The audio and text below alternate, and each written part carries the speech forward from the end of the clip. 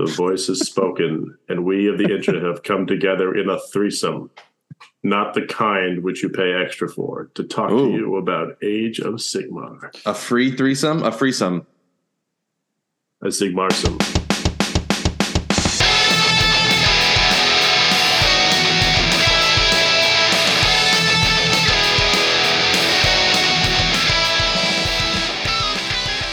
Welcome to Always Strikes Last. Hello. Hello.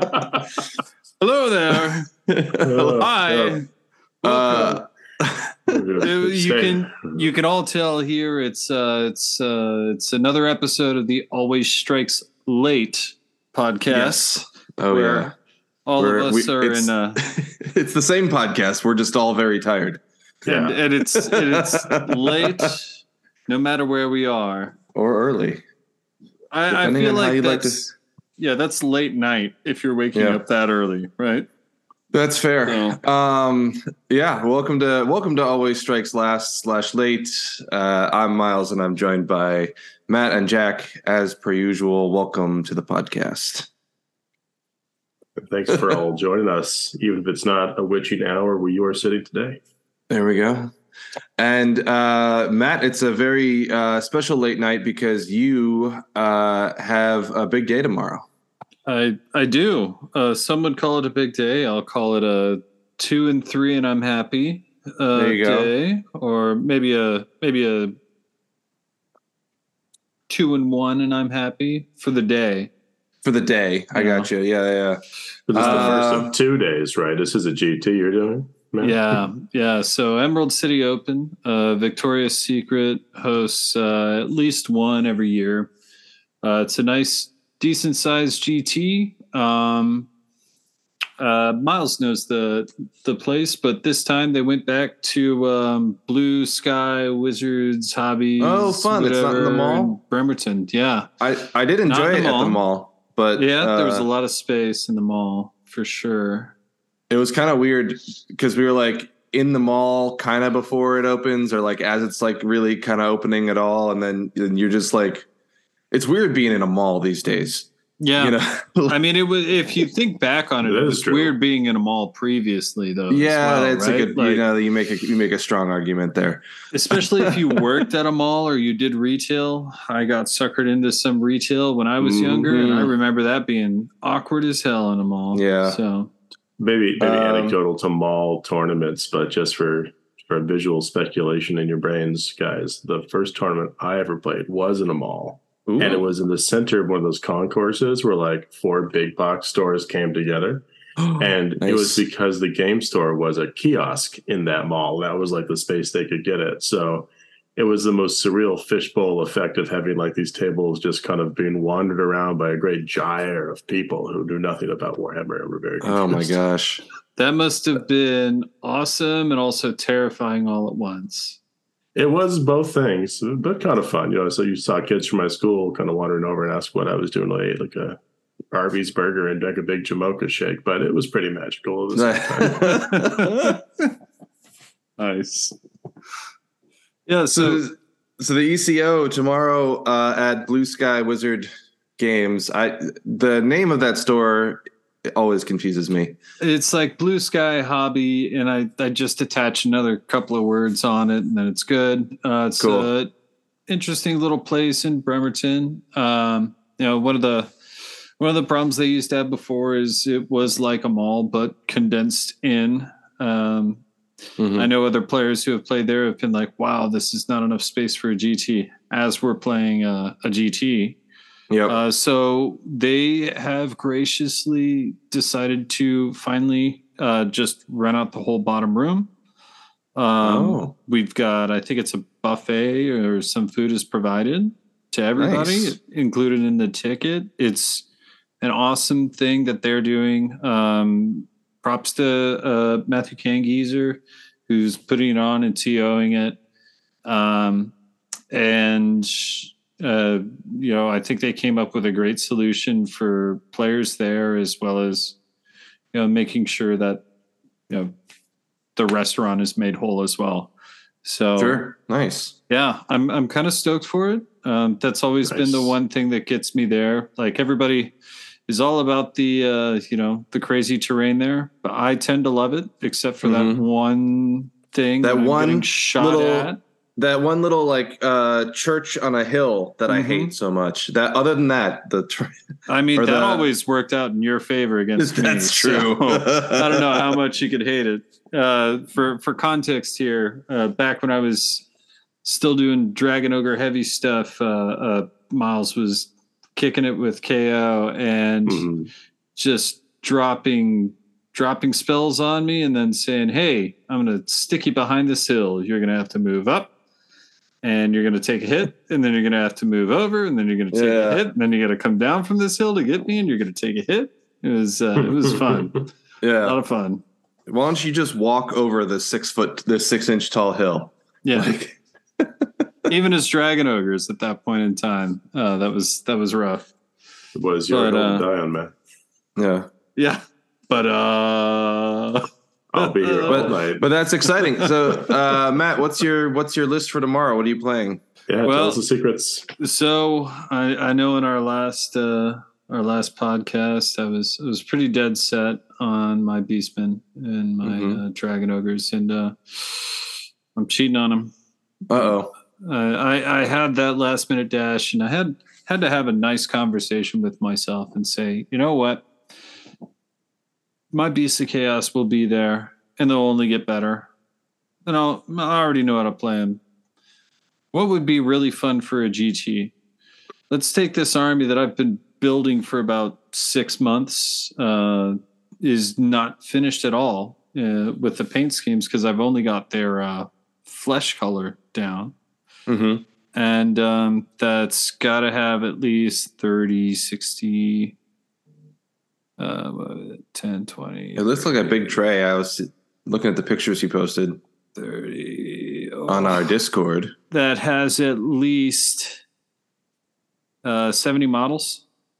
Nice. Yeah. I see. Yeah. Yes, our super fancy Discord.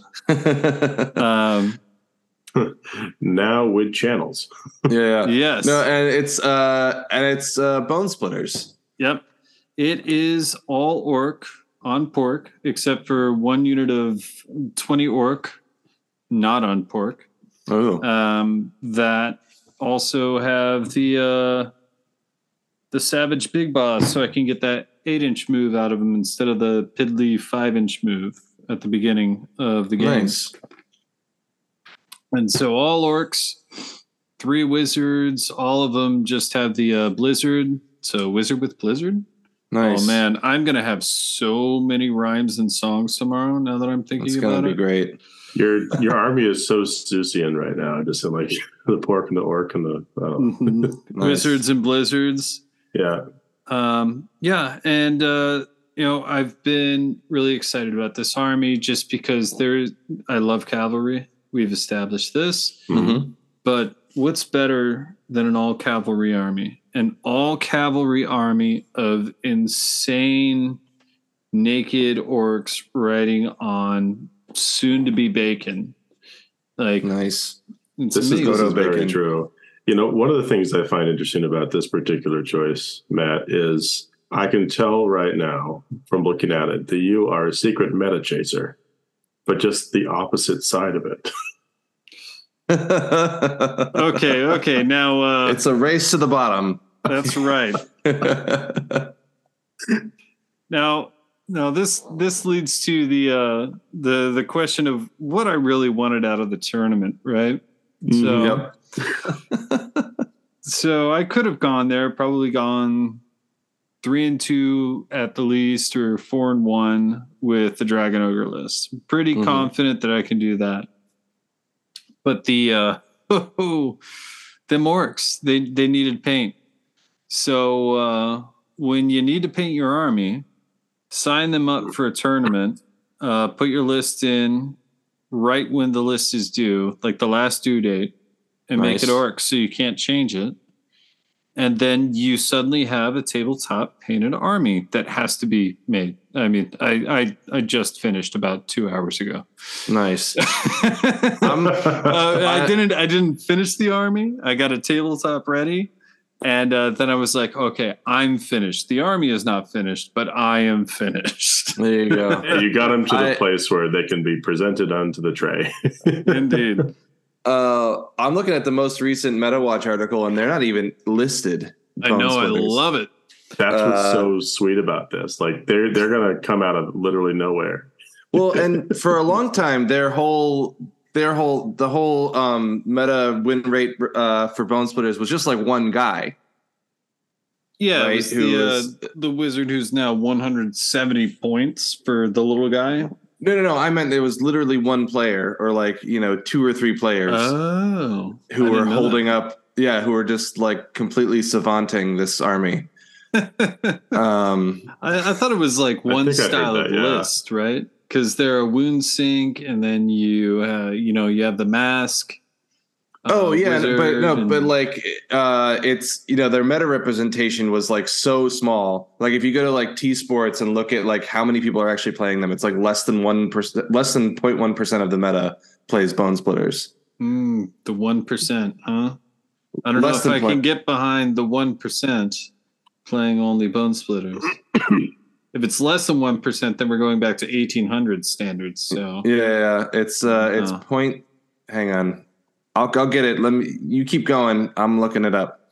So I'll be the oil baron 1800s orc on pork player. Oh, man, now I have to get a monocle and a top hat when I play. That would be amazing. And you have to get some sort of like pork product to just give to opponents. I mean, there has to be some stick with this.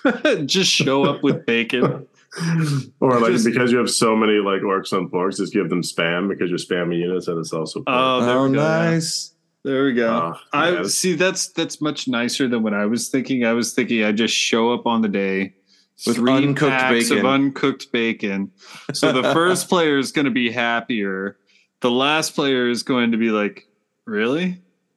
And the middle player is going to be like, man, there is something really wrong with this guy. Is he going to give me both of these, or like what's going on? There's a lot of opportunity for interesting moments with that approach for sure. Yeah, I'm gonna enjoy it. But man, this was a great exercise in making sure that you stick to a plan, right? So I'll throw the list out here. It's 3 maniac weird noms. One of them with glowing tattoos. For the 4+ shrug, one with Mork's bony bits, because I mean, at first I just clicked it because I just love the name, and then I realized it was the one that I wanted, which is the 24-inch range of a monster. You get +1 to cast, and I think Dispel as well. Yep, and Unbinding. That one's got Fast On, which means it can move once per game in the hero phase, so I can get up out in front of the rest of the army, maybe grab an objective to take it away at the start of the turn or something if I need to do something, or in the case of basically the idea of this army, get in an unexpected spot to cast Hoarfrost. So let somebody think that they're setting themselves up to not be hit by somebody with Hoarfrost on the unit. So accompanying them is 3 units of 10 Savage Boar Boys with Savage Stickas, and then 3 units of 5 Savage Boar Boy Maniacs, because they're just amazing. Again, this army is all about the meme of the names. A Savage Big Boss. I think I already said he's got Great Hunter for his command trait. Lets half the army move 8 instead of 5. And then 20 Savage Orcs just running up after the Porks with their slow little legs. So that's it. And I feel real bad for whatever tank army I'm going to run into, because the goal of the army is essentially have cavalry. But have cavalry. Check. What's the done? Check. The second part is that it is going to have, 3 very big movable blocks of potential mortal wound output. Shrugs are available, and they're kind of decently tanky. Tanking them in units of 10, that's 30 wounds to get through. Mm-hmm. And then if you chew through those, that's 9 dice I can roll at the beginning of every hero phase to start bringing guys back. So nice. Outside of that, I am taking the Icebone, so they're throwing mortals on 6s to wound, as well as having exploding 6s to hit. Nice. Which means the army can drown armies in dice, right? I've done a couple of test games with it, and one against a very, very great player just down the street from me, Brian, who is playing the squig list that I just, it's ever since Ricky Fisher, squigs have just gotten in my head. Can't beat him. Dude, people have said that squigs have, Gloomspite's fallen off, and I don't know, but they're still nasty. Oh, they're still nasty, and I think that's why they're still in my head. Playing back the game, it was still a 50-50 for me. Even losing all priority rolls, it was still a 50-50. Came down to more of a decision on the loss for that game. So disheartening for sure. Oh, it's great. It's great to know that I could have and recognize the problems and my disbelief in a unit when it could have cleared another unit, right? Mm-hmm. Learning when to sacrifice the thing so that I can, get the bigger thing. And that's a little stats for our discussion here. So from the 2022-2023 season 2 GHB, so this is last GHB, out of all of the matches played, out of 13,000 matches played, 10 were with Bonesplitters. Wow.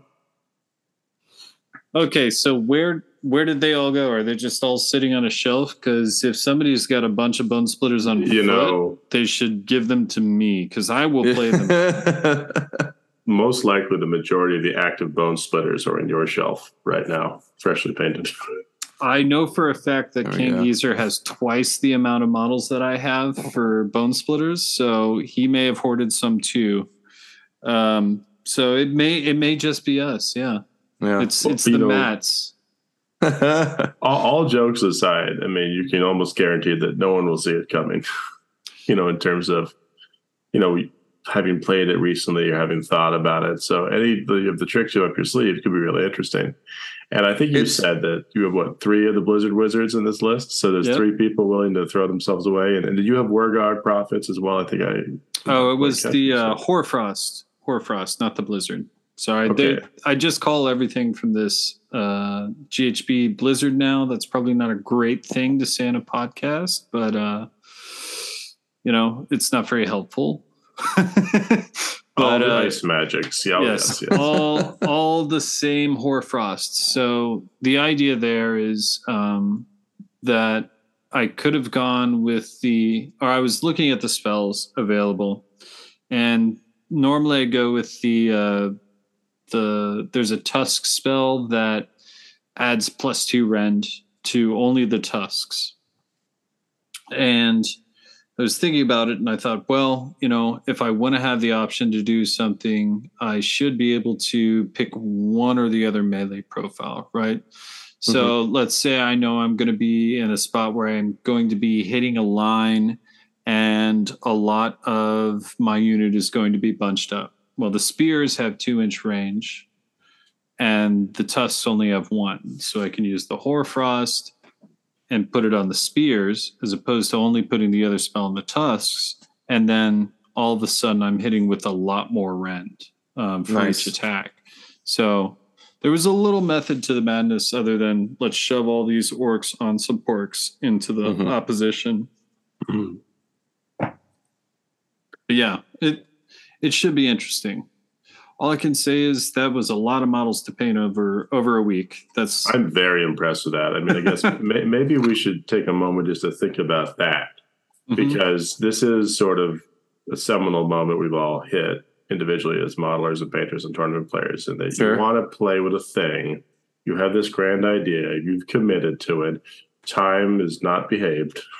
The tournament is coming up very quickly. You got a lot of work to do. A lot of work to do. So, I'd love to hear more about your journey, Matt, like where you started, what it was looking like 7 days ago, what you went through, and how you got it to the admissible state and what that admissible state looks like. Yeah, sure. So I think, I had kind of made the decision to actually put the list in 7 days ago exactly. But before then, I had about 3 different armies I was looking at. One of them being the Dragon Ogres. And I had played a couple of games with them. I believe we already talked about it. And they're really solid, right? I knew I could take them higher. And then I started looking around at, the others and thinking, what's one that I haven't played in a while? What is an army that I think I could have fun with, and just not be bringing the same thing everybody else is bringing. As I twist my hipster mustache and put on my hipster fedora here. I really like variation, right? When I go to a GT, it's really kind of disheartening to see everybody playing the same thing. So that kind of, I think after, the third game, if you're running into the same style list, it just becomes a slog. Yeah. We've got a 1-dayer coming up this weekend, which unfortunately I'm going to have to miss, but I'm told there are 4 Null Myriad OBR players coming. That's great because by round 3, everybody's going to know how to fight Null Myriad at least. Yeah, right. Every single person. I'm sure they're all Gavin's list. It's just like that's what it is. At least I don't have to play it. Yeah. That's true. You get the blow-by-blow later of like a bunch of anti-magic skeletons staring at each other. Yeah, exactly. I'm sure I'm going to be running into them. So I'm looking forward to it. I want to see how this list does. But back to why I'm going earlier than 7 days, right? So when it came down to it, Dragon Ogres, I kind of set them aside because we're halfway into the season. If I'm actually going to go to play hard, I'm going to go to play hard, right? And I want to make sure that I haven't looked at my points. I have not really cared for my points this season. I think after that 1 year of getting the little Dragon Ogre trophy, I was done for a little while. Sure. Getting the BOC trophy was like, okay, cool. That's awesome. Even in the insanity of the COVID era and all that, that was a goal attained. So not that I don't love them, but there are other models that I have. And one of the things I've been doing over the course of these past 2 seasons is I have so many armies, but I'm not playing half of them. Why am I not playing half of them? It's not because I don't like running, certain armies. Some are easier to play than others, but it's more I have ideas that I want to play, right? Sure. Chariot list, all chariot list in Tzeentch, right? Let's just do all Flamer chariots. Let's do all Orcon Pork. Let's do all Black Knights, yada, yada, yada, yada. And I love the challenge of building those lists that are kind of anti-meta. And so with most of the armies, I have assembled them almost there. And most of them, I've got the paint schemes down, but I haven't found that kind of one little thing that speaks to me in the paint scheme that says, okay, this is the exact direction I want to go with this. I can now commit to it, right? So I was looking at the Tzeentch. I've got 3 chariot flamers, flamer chariots to paint, and that's it. It's ready to go. And I'm looking at the orcs, and I have 70 something models, right? 60, 70 models to paint. And you had a few of them with some paint on them, if I recall. And so that's what I'm leaning up to here. So I have been working on that recipe to get the orc skin exactly as I want it, right? And so generally, as I do a lot of this stuff, or my process usually is to make it so I can batch paint things so that they are up to an acceptable level, and that the army itself would be, if I were insane enough, easy enough to go through in one whole go, right? I like the uniformity of look for a lot of things, and I like to have my recipes down, and I like to be able to add variation in things. So there's a lot of like, okay, well, I've got these two colors for the generic green for the skin.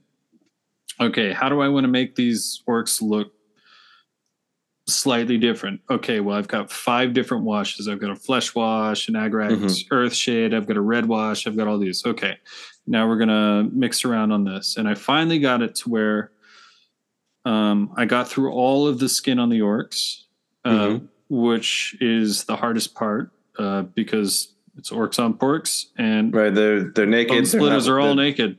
Yeah, so most of that surface area. Oh yeah. Yeah. And so next came the, what's the other base color? And I'd figured that out just the other day after kind of like, oh, do I want to give them like the standard khaki? No, I'm going to be unhappy with that. So I painted one orc with just all black and white. And it looked like, The epiphany moment for me was like, oh, these orcs are in a metal band now. They're death metal orcs. Yes. And I was like, okay, it clicked. I can batch paint these now. Like I can do all of this if I am just dedicating, 1 hour a night, maybe 2 hours a night. I can just bam, bam, bam, bam, bam through this because I have like an end goal and it's defined, It's the classic designer problem of like, give me the end goal. I need to know, where I'm going so I can design my way to get there. What does done look like? Yeah. Yeah. And so I knew I had one problem walking into it, and that was going to be differentiation of units. And that's really what that practice game was about, was how am I going to define the difference between these units of everybody having only green skin and black, right? And that was the only thing that I wanted to kind of wrench that I wanted to throw in my way before I went ahead and put the list in. So that's why I put the list in. Was it'll help me finish this army and at least get it to a point where I can like say, hey, your experimentation phase is done, right? Right. And then B, it was like, okay, well, I'll still have a challenge along the way. I've got the main things figured out, and I can, I'll get them to a point where they look like they're going to be tabletop ready. But I can also, like, if I see something I don't like, I can always go back and change it, because the spot colors that are going to define the different units are going to be minimal, and I can adjust the shade, on the model. I can add more highlights in certain areas, et cetera, et cetera. But if I set it up on the table, I'm not going to be embarrassed for my level that I like to bring to a game. Sure. And I think that's something kind of everybody has to like do, right? Is know what they're comfortable with bringing to a table, and know what they're, and for me, I think like, for me, it's really important that if I set my models down on the table, that my opponent is going to know what I'm putting down, right? Like if I point out the model, they've got to be able to see, like, know what it is. That's really hard with Bonesplitters. So, that was part of defining the colors. So I did that with, change the color of the pork for the maniacs. I see, some pork variation there. Yeah. Yep. So the porks are gray, and then everybody else is a different color of brown. And then the second thing is like, it's not really embarrassment, but more like I personally don't enjoy setting up on a table and seeing, the 3 color minimum requirements that a lot of people have, like set up in front of me. Like I really like seeing something that somebody put time and care into, because for me, it's kind of an indication of how people appreciate the game. It provides me a little bit of an insight into my opponent and whether they're there to just win the game by playing it only because that's the only thing that they came to do, right? Didn't come for the hobby or the enjoyment of the lore, yada, yada, yada. And that's totally a way of actually not exactly, or that's totally an assumption on my part. But I feel like if I were to show up with gray or just basic army, that's what I'd be indicating to my opponent. I gotcha. Well, but we've all had those moments. I like to show up fully painted too, and some tournaments I don't make it. And so typically, like on a one day or event, there's usually no painting requirement in my experience. And so you can play something a little more loosey goosey, or maybe you didn't get it finished in time. But GTs tend to have, the painting requirements, which is usually three colors and basing. Yep. Yep. As defined by the wherever it is. That Games Workshop rubric, right? That came out that one time to sort of illustrate what battle ready meant. Was that what it was? It was very loosey goosey, that battle ready illustration. Room for interpretation on that for sure. Exactly. Yeah. And then it does beg the question of, like you say, 3 colors, but I it's think basing a color. What? It's priming a color, yeah. It's priming a color, yeah. The easiest one to get down. Exactly. I definitely remember very early in my career being assured that primer was a color. Yeah. Yep. I think sometimes it is and sometimes it isn't. And that's, just a really tough, not everything is straightforward in life, as I think you guys will find. Sometimes it's the gray area. I feel like that was our primer, not a base color. Yeah. Gray areas are definitely primer, but I feel like that may have been like a holdover from 40K, right? If somebody primes their army red for Blood Angels, that's a color. Sure, they're not going to. No, that is a color. Right? Absolutely, and you can paint your army in such a way where the primer is a color. Yeah, and so that's where I can see where it came from, right? Yeah, I feel like there was a time shift in this though, because I kind of remember hearing the same things back in the day where primer wasn't necessarily a color when it was black or white, because those are the only primers out there. But then if you went with that extra step, once they started coming out with different colors of rattle can, of course it felt like a magic color, but then maybe that perception has shifted over time.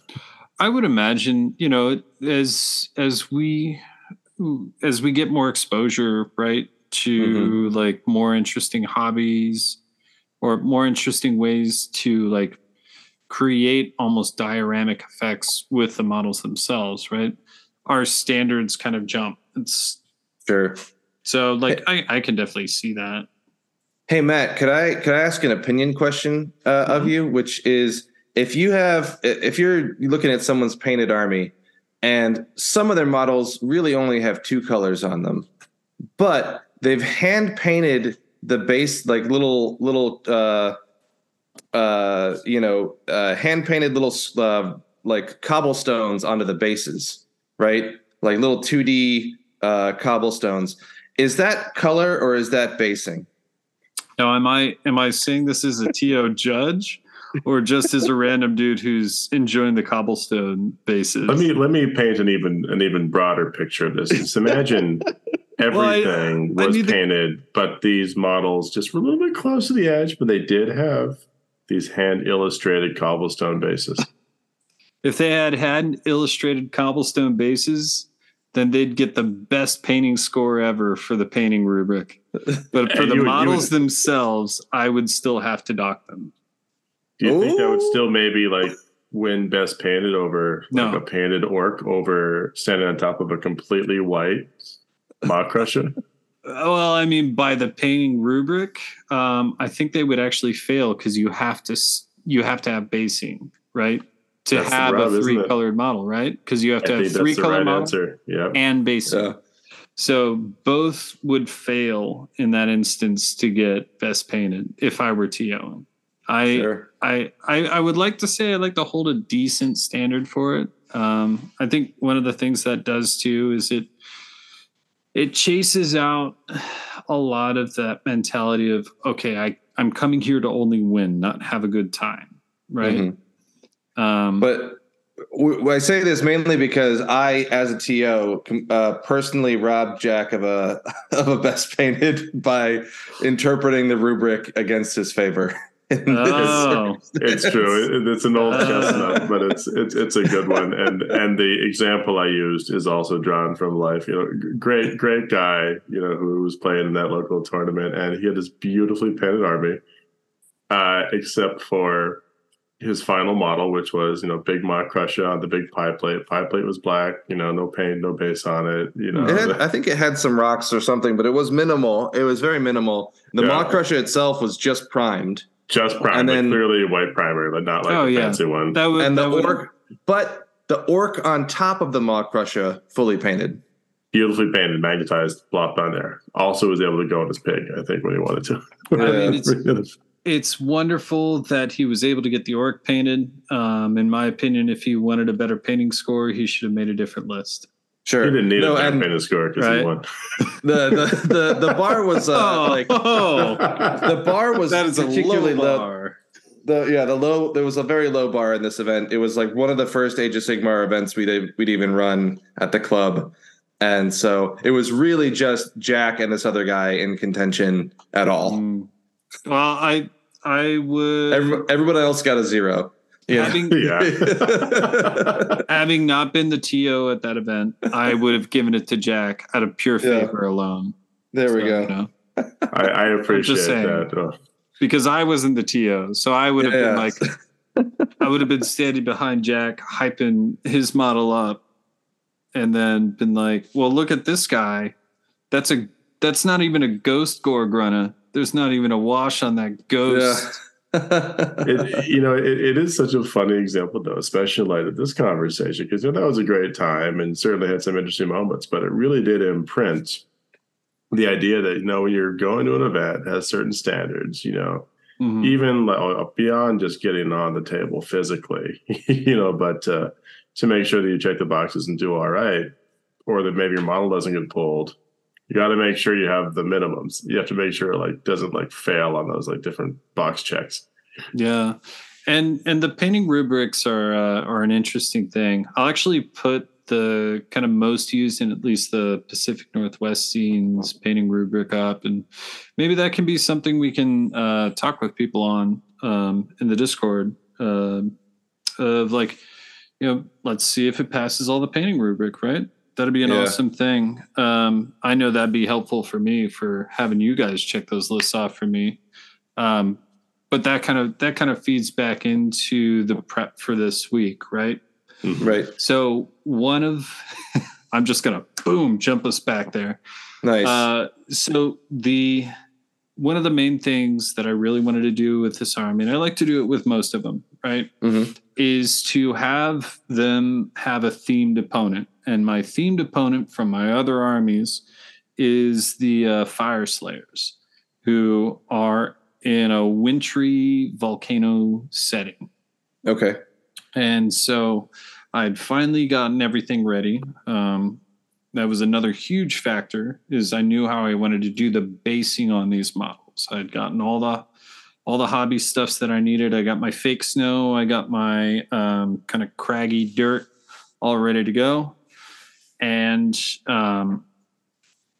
so what I did was get all of the models up to where I could get them based without any washes or anything that I'd be adding later. Getting down onto the base and kind of ruining that work, right? So went through, got all my initial stuff on. I think it was on a Sunday night when I was finally like, okay, good to go. Everything's in. I've had my little practice game. I don't think I'm going to do well, but whatever, I've committed. So now I need a painted army, right? Right. So sat down, got my first basing run. I've got some great Phileo earth stuff that I use. I love that stuff because it's got the texture. And if you add an ink over top of it, you suddenly have a lot of depth. So get that down on the models. Nice. The basing goop technology that's come out in the past, I don't know, 5 years, 6, since I started anyway. This hobby, has really changed a lot of the game. Like so many of my armies, the basing is like goop plus rock. Yep. And me, it used to be just going and grabbing sand from the front lawn. Yeah, you didn't pay $12.99 for Citadel brand sand. You're only allowed to use the official stuff. They can tell. Yeah, but when you live in a city, that's when you find like the glass and stuff in there too. So it was always, I was paying for it in different ways. We'll say that. So I got the basing down, and takes a good day for that to dry. Already got a head start as far as I'm concerned, right? My skin is already done. The hardest part of the army is done. The hardest part of the army is the decision on what you're going to paint it like. So let's just have a freeze frame for a second to make sure that the audience can understand how your progression is. So first you sign your name in blood and submit the army list. You're going to be doing Iron Jaws, Icy Iron Jaws. Bonesplitters. Right. Relegated to the other one, which Ice Splitters. Ice Bone Splitters. I was confusing it with the one that generally goes to the tabletop. But I'm sorry. But back to the Bone Splitters. So you have the decision made. This is like 7 days ago. You have the skin already done because this is the part you'd been working on and you'd cracked the code on, and so you were kind of starting from skin on 70 plus models, but you had to do the basic. So a day and a half passed. We're in the Monday territory, and you've done maybe Sunday, and you've done all the basing of the skin. That's where we are, right? Nope. So on Monday, I've done the start of the basing, right? Because it needs a full day to dry. So I've gotten the earth texture down, and then this is going to be the first time that I'm using the snow stuff. So I have to Monday night. I have to figure out how it works. I have to figure out how can I make it look like the snow is melting in places. Kimmy was gracious enough to sit down with me and put little grass tufts at random on different ones. Very nice. Wait. You enlisted Kimmy on the solo spiritual quest of forcing yourself to finish an army? This is like cheating. She did. I can't say how many she did. Maybe about half the models, 30 models. I'm going to say 30 models. It's wonderful she helped you. I'm just simply giving you a hard time. if it makes me feel any better, I did go back and put on way more, so I doubled up my shrubs. So okay. So there. Ha me. Okay, hey, you're doing it. So Labor Love. So this is Monday. Monday's snow day. Right? So Monday's snow day and shrubberies, snows and shrubberies. I came with a herring and I cut that forest out. I was gonna say this is excellent. Yeah, the Monty Python orcs. So so figured out the snow fairly quickly. I had some watered down bases, make sure everything was random. If there's one thing I hate, it's uniformity. So everything is good and random. Get done with Monday, and I've got all snowy shrubbery bases, right? And so I know I have my black, just basic stuff for them. So like a couple of the robes, a couple of everything else. And again, I want to keep them with variation. Unified orcs just feels a little weird to me. Like when I eventually start painting Iron Jaws, I can't have them all the same color. That's going to be so weird. They got to have some blood mixed in their paint somewhere. And there's so many different types of blood, right? So, so the first pass that I took was, I believe it was Tuesday.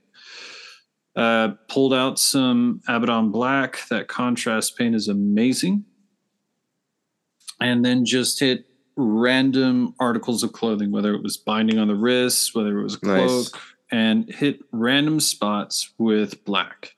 That way I can make sure that, I had variation, but I also had the underlying theme down, right? So I have the underlying theme of the black random clothing. I have the, the skin, and then I have the basic. So all of that is down. At that point, I could have stopped and said, I am done. You're 3-colored. And this is maybe the crux of our debate earlier, because you primed them in white. I did. I primed them in white. So we have it's a color now. Yeah.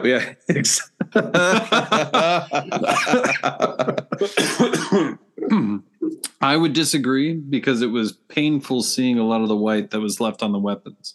So half of the weapons, I had already kind of like been experimenting with them and been like, do I really want to go with bone? Like, I know I'm supposed to be splitting bone, but I'm supposed to be in Kamon, right? I'm in the realm of metal. There should be metal. Is that how we pronounce that? Come on. I don't know.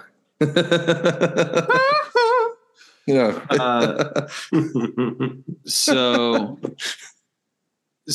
I'm like, okay, well, the bone is just not that interesting. It's not popping to me, right? Went through a couple of different recipes, tried white with a wash, tried a bone color and highlight up. Nothing was working. And I was like, it's just because they're not heavy metal enough. I need them to be more heavy metal. So I went through, busted out the Necron Compound, which is by far my favorite metal paint right now. It's just showing up everywhere that I try and paint something because it has so much depth to it. Nice. And it really reacts well to washes. So I hit about half of them, mostly the Maniac Weird Boys, because I really wanted some extra distinction on the Maniac Weird Boys for myself. Sure. Knowing going into the tournament, I've only had maybe about 4 games with this army. And it's literally 2 kits building the entirety of the troops in the army, right?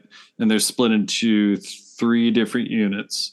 The only distinction is one has a shield and the other doesn't, right? Because I'm not going to look for spears.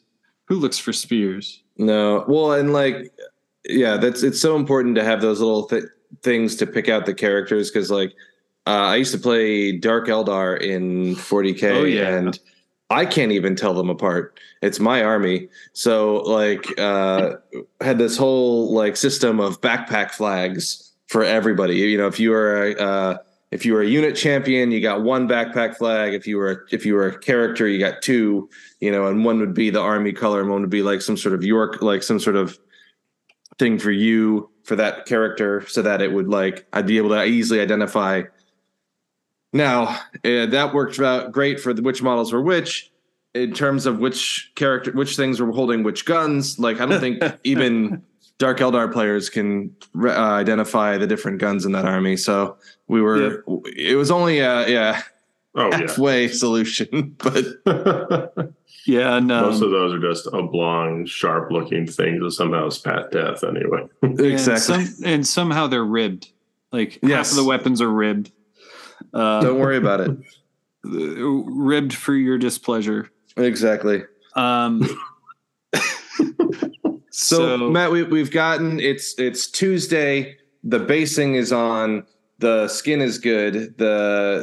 Some of them are shiny, and the cloth is looking black. Yep. So the black and the white are on. Yep. I now have an army where if I were to look at it, I'd say some of this is shiny and some of this is not. And I have no idea what's going on. Right? Mm-hmm. Okay. So I know that I've painted my pigs, and I have actually made the distinction there early on the Maniac Weird Knobs, they're a little bit, they've been in it longer. They've been fighting more with their orcs, with their pork. So that bacon is going to be a little bit grayer, a little aged, So they're all gray, as opposed to the regular boar riders, which are going to be brown. So that makes a kind of a clear distinction for me right away, right? And that's something I can point out to an opponent earlier on. If you see a pork on gray, it's a Maniac. If you see a pork on brown, it's just a normal Maniac, right? Because they're all Maniacs when we get down to it. So next I'm like, okay, what am I going to do that's going to break up each one of these units? Because every model looks the same if I'm just standing there, and I really need to update my glasses prescription, right? So we just go ahead and start figuring out colors. I actually stayed away from purple for once, which was really, really hard. I know that's very difficult for you there, Matt. Because you got to have a little bit of ravens and everything. So I essentially just started down. I was like, okay, we're going with red. We'll go with red. Yeah, red squad. It looks like you got red squad, blue squad. And then black squad. Black squad. All metal, okay. Right? Nice. So that way I could really tell if anything is smudged in next to the other unit, whether or not, they're plumes or there were bones that I gave the accent to. And each and every model in the unit had a different application of this black and red or black and blue or black and essentially black and white scheme. So different pieces were colored different. So I could still get that kind of like ragtag look and feel, which I feel is very important to myself, I guess. I want each of them to have like a feel like their own personality. Yeah. So no, it's always the like, we're a war band of chaos. Let's all dress the same. Yeah. Right. Kind of feel. Oh, you got that same leotard from TJ Maxx. Nice. Yeah, right. I have it too. We will be individual in our uniformity. Yeah. I'm different. I'm not. More Monty Python there for you. Nice. Yeah. So after getting that done, it really came down to just making sure, did a couple of passes, did a couple more passes. And I got started on other details that would remind me through the tournament of how much more work I need to do on the army. Because I'm not coming there to win. I'm not coming there to, you're not coming there to win, Matt. You're coming there to be reminded of future work. I'm coming there to set a goal, right? So here's the idea. Here, what functionally when I set this incredible journey for myself, which I just finished today. Tuesday, again, just the black. Wednesday, a little bit of black. Thursday and Friday, red, blue. Okay, yeah, we'll just do this one white. That's fine. We don't need to do much more. Let's just make sure everything's clean, right? Yeah. So what I set out to do was to remind myself to play this army more, right? If I'm not going for the top of my tier in ITC, then I need to remind myself that I have so many other armies and I don't have to show up to a tournament to win. I can show up to have fun, play games with my friends that I don't get to see as much because work, life, yada, yada, yada. And also I can get a new hobby goal, right? I can put a check in a box saying, okay, we got this far, but we can go further and make this army actually win a painting competition if we want. Sure. If Ricky's not there, or we can, this. We can. I can set it up on the table. I can look at things. I can see it as it's on the board and get more information about how I want the army to look. Right. How I want to feel proud about it in further games. No, and Matt, it's a proud tradition of using the deadline of a tournament or other event to be like, okay, this time I'm actually going to make that display board, or this time I'm actually going to do unit markings, or like this time I'm actually going to finish the freehand on all of my characters. It's pretty true, because there's just no incentive like that. I mean, I myself am currently in the throes of trying to paint for a tournament, which is one of the only reasons the Therodons are getting the love that they otherwise would not have. I'm up to 12 now. That's so many Therodons. It's a lot. It's a lot. They're so pretty. They're so nice. I like it so hard. I've only had good experiences with 6. Oh, just wait till you get to a unit of 9. Oh man, people get sad real fast. Nice. Yeah. So how many are you trying to finish before, and what's your time frame? How are you looking at it? How are you setting yourself up for it? Well, I can share a bit about that, because maybe it's kind of a nice bleed over from that with the Nova prep, in that I'm kind of in that place where I don't have to submit the list yet. The deadline is a bit in the future. And so I have the very tempting siren song of the everything is already painted except for one endless spell list, which is definitely a bit easier. And I would just keep getting my Laoshan the Soul Seeker undercoated and painted. Mm-hmm. A lot of bone on that, very contrast friendly, shouldn't be the worst. I was really only held back today from at least getting undercoated by a very high humidity. So that one I'm not too worried about, but that's like the must do in all the scenarios. But then the list I'd originally been contemplating running was going to involve the 6 Therodons as the new unit, as well as the Corvus Cabal. And I realized with the event being a couple weeks away, a number of work and family things I have to do between now and then, that the Therodons are maybe achievable. The Corvus Cabal are not. They really, really are not. And so I've been trying to figure out how I can get the Therodons to that pleasing tabletop standard where it actually looks good and matches the rest of the army, is thematic, or not, and go with the alternative. And I guess I'm going to see if I can make enough progress to go with the list that includes them, but at least I have a backup plan.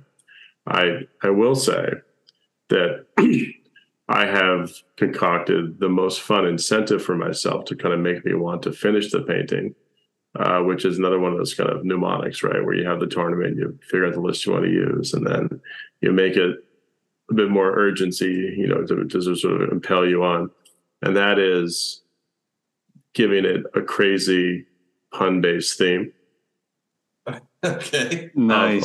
Oh yeah. And I'll share this with you in the wide world, because if I manage to stick the landing on getting these 6 Therodons done for this tournament, I might have to name this particular army the Slaves to Dankness. And it'll be as if they're all at a rave, and there'll be some silly dance or pun-based, rhythm name for every single unit. Nice. Part of the inspiration actually for this is coming from Miles, whose Slave Darkness collection has sort of come to live in my basement. And so I occasionally can pillage from it or give it a new home. And there are these really, like, almost in the midst of a rave, untamed beasts, what I've always called the untamed beats. Yes. And they would be the 80-point swap out for the Corvus Cabal. Oh, love it. There you go. Yeah, because they look great. All I have to do is do their basing. So at that point, like, the pun train would be a moving, right? I mean, there would be the untamed beats. I think the unmade would be the what did I come up with for this one? It was pretty good. Oh, I know. Is this like the Archer? Oh, I had something for this. Yeah. Don't wait. All this dead air. We're gonna own it. We're gonna own it. Oh, I think I know it. It's coming. It's coming to the ether. The thought is swimming back to my mind. Hold that thought. You guys talk. Okay. The Untamed Beats, they were such a fun thing to paint, because it was like Warcry had just come out, right? And we'd gotten the Iron Golems and the Untamed Beasts into that starter box. And literally everyone was painting them like they were Conan the Barbarian, right? Or Conan the Barbarian-esque. And I was like, what's the one other thing that they could be? And it was like, they're at Burning Man. Yeah, it's like they came out of like some like colored dust storm in Burning Man, or they were just at a beach at some rave. Or what is that festival? Diwali? Is that right? Yeah, they have some Diwali dust on them for sure. It looks that way. Or I don't know, like they're one of those like sort of Spanish hot spots for nightlife. They're doing all the things, and they're just so delightful. So I gotta ask, do you have a display board for them? Oh, well, that's the best thing. So follow this. I remember what it was. So the unmade would be the rhythm dissection because nice. They're doing that. I would have the Karkadak and the snake be the eclectic slide. So the electric slide, nice. Number of things along that, kind of those lines. I think the Chaos Warshine would be DJ Depravity. He'd have to be up there saying that. But, if I did do this, I would choose Miles's route to make my quote unquote display board a quickly printed custom mouse pad with our QR code, the name of the podcast, and a background that looked a little ravey or maybe just matched the basing. Nice. Yeah. So I was gonna offer a quick hobby tip on the boards, which I have everything. Matt, quick hobby tip in that coming in right now. Oh no! Hot breaking hobby tip from Matt. Oh no! We're gonna have to have a jingle there now. Oh, that'll be good. So one of my favorite places in the world are the dollar stores, and my favorite time of the year to be at my favorite place in the world, a dollar store, is Halloween. Okay. When is Nova happening? Before Halloween. It's happening right at the end of August. Yeah. Right at the end of August? So you may be getting Halloween stuff in there. You could get early Halloween. Okay. One of the things that they always have are like little LED things that will shoot a bunch of different colors. And so you get one of the, whatever the little flashing LED thing is that you just click a button and then it just goes blah, blah, blah, blah, blah, blah, right? Or a tea light that changes colors. There's tons of stuff like that there every year. You can get that, stick it behind a colored film, and then you have your rave party going on. Nice. Put it in a little box or a hut, and then you've got your rave hut up in the back. And then you just put like very important, I don't know what very important Therodons or something, right? Yeah. But then you have the ultimate like display right there with your flashing lights. That then you've got your full Burning Man complement. Nice. I like that idea a lot, especially like it's like up a little ways behind the velvet rope, and like they're just up there, and there's not much of a difference from the rest of like the display board, except that they paid too much up there to get their battle service. There you go. That's terrible. Nice. I mean, all that's easily done too, right? You just get some rope, a couple of cylinders, and then you're good to go. It's just true, so easy to make. It all comes down to kind of the whole spirit of our discussion of preparing for the tournaments is you get grand ambitions, but what can you accomplish in limited time? This is all first premised on finishing the Therodons. And then maybe finishing the basing for the Untamed Beats. We're still standing on just the cool pressings for the contoured basing, but do not have color on them yet. All doable, but will require a little bit of work and that endless spell. Yeah. So then I guess how do you set up your goal time then, or at least figure out whether or not you can do it, right? Because I know there have been a couple of tournaments where I have not set that goal correctly, and I've been like, oh, well, okay, looks like I'm using the other list. I think that's sort of my approach is knowing the big cutoff date, and trying to like figure out if I have the big goal, how much I've moved through it by the time that cutoff date is approaching. So for me, if I am within a stone's throw of those Therodons being done by the time I have to make the list decision in about a week, then I'll excitedly go for it. But if life has gotten in the way or something has delayed it, and I'm looking at, there's not much more progress than now, I'd probably say, okay, I do not want to be in the all-night painting position. On the heels of a drive down to DC. So I will go with the other list and like maybe tighten that up to make sure I have a great experience in that way. So I think it's like preparing for the bail, but then again, once you pass the point of no return, the situation does change, because if I was seized by a special madness and then I was to be 1 hour and whatever much change beyond the point of list submission, I couldn't take it back. And I realized, I have a lot of work to do still, because the clouds have lifted from my eyes. Then it's a matter of prioritization across days. I would count out the days. I figure out the big painting pushes, and I would figure out when it's no longer optional. There's a lot of time we think we might think we don't, or something else, comes up, cool video game, new book, or release, something we want to see. Nope. You do other things with your time? Wait, what are other things? Yeah. Not in the sacred painting crunch space. Exactly. Because that 4 hours has to happen. And that's, I think, the difference. But you kind of almost like parcel it out. And much the way I think you did, Matt, with your orcs. Like, it really wasn't optional to spend Monday doing bases, was it? At that point. No, it was really like once I had locked in the list, and that was where, like, I put together that kind of, I did a lot of mental math, right? Like, okay, if I have 5 days out of, what was it, the 7 days in between when I had to submit the list, could I get it out and not be up late the night before the tournament? Right. So it's funny how you did do it, but you did not succeed in not staying up late the night before the tournament. Hey, we here sometimes Always just Strikes Late have priorities. All right. Sometimes you just gotta record a quick podcast the late night before the tournament.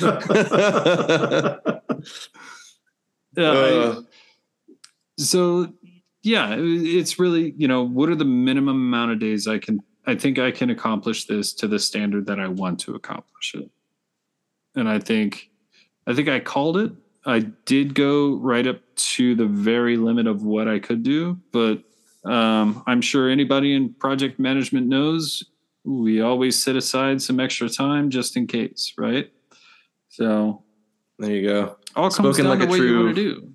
A true project manager.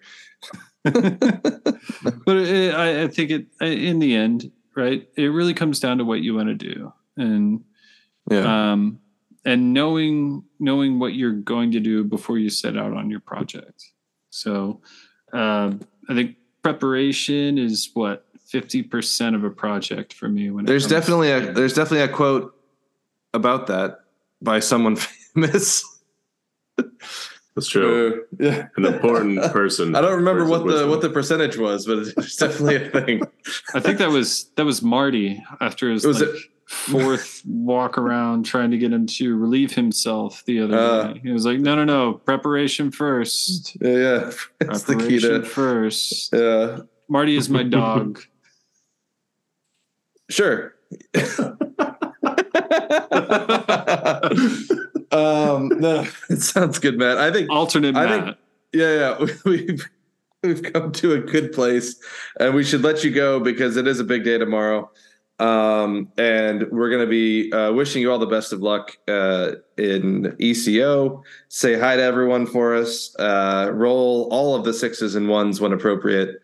Oh, just ones. We know how I go here. Yeah, there we go. I don't even get to re-roll them.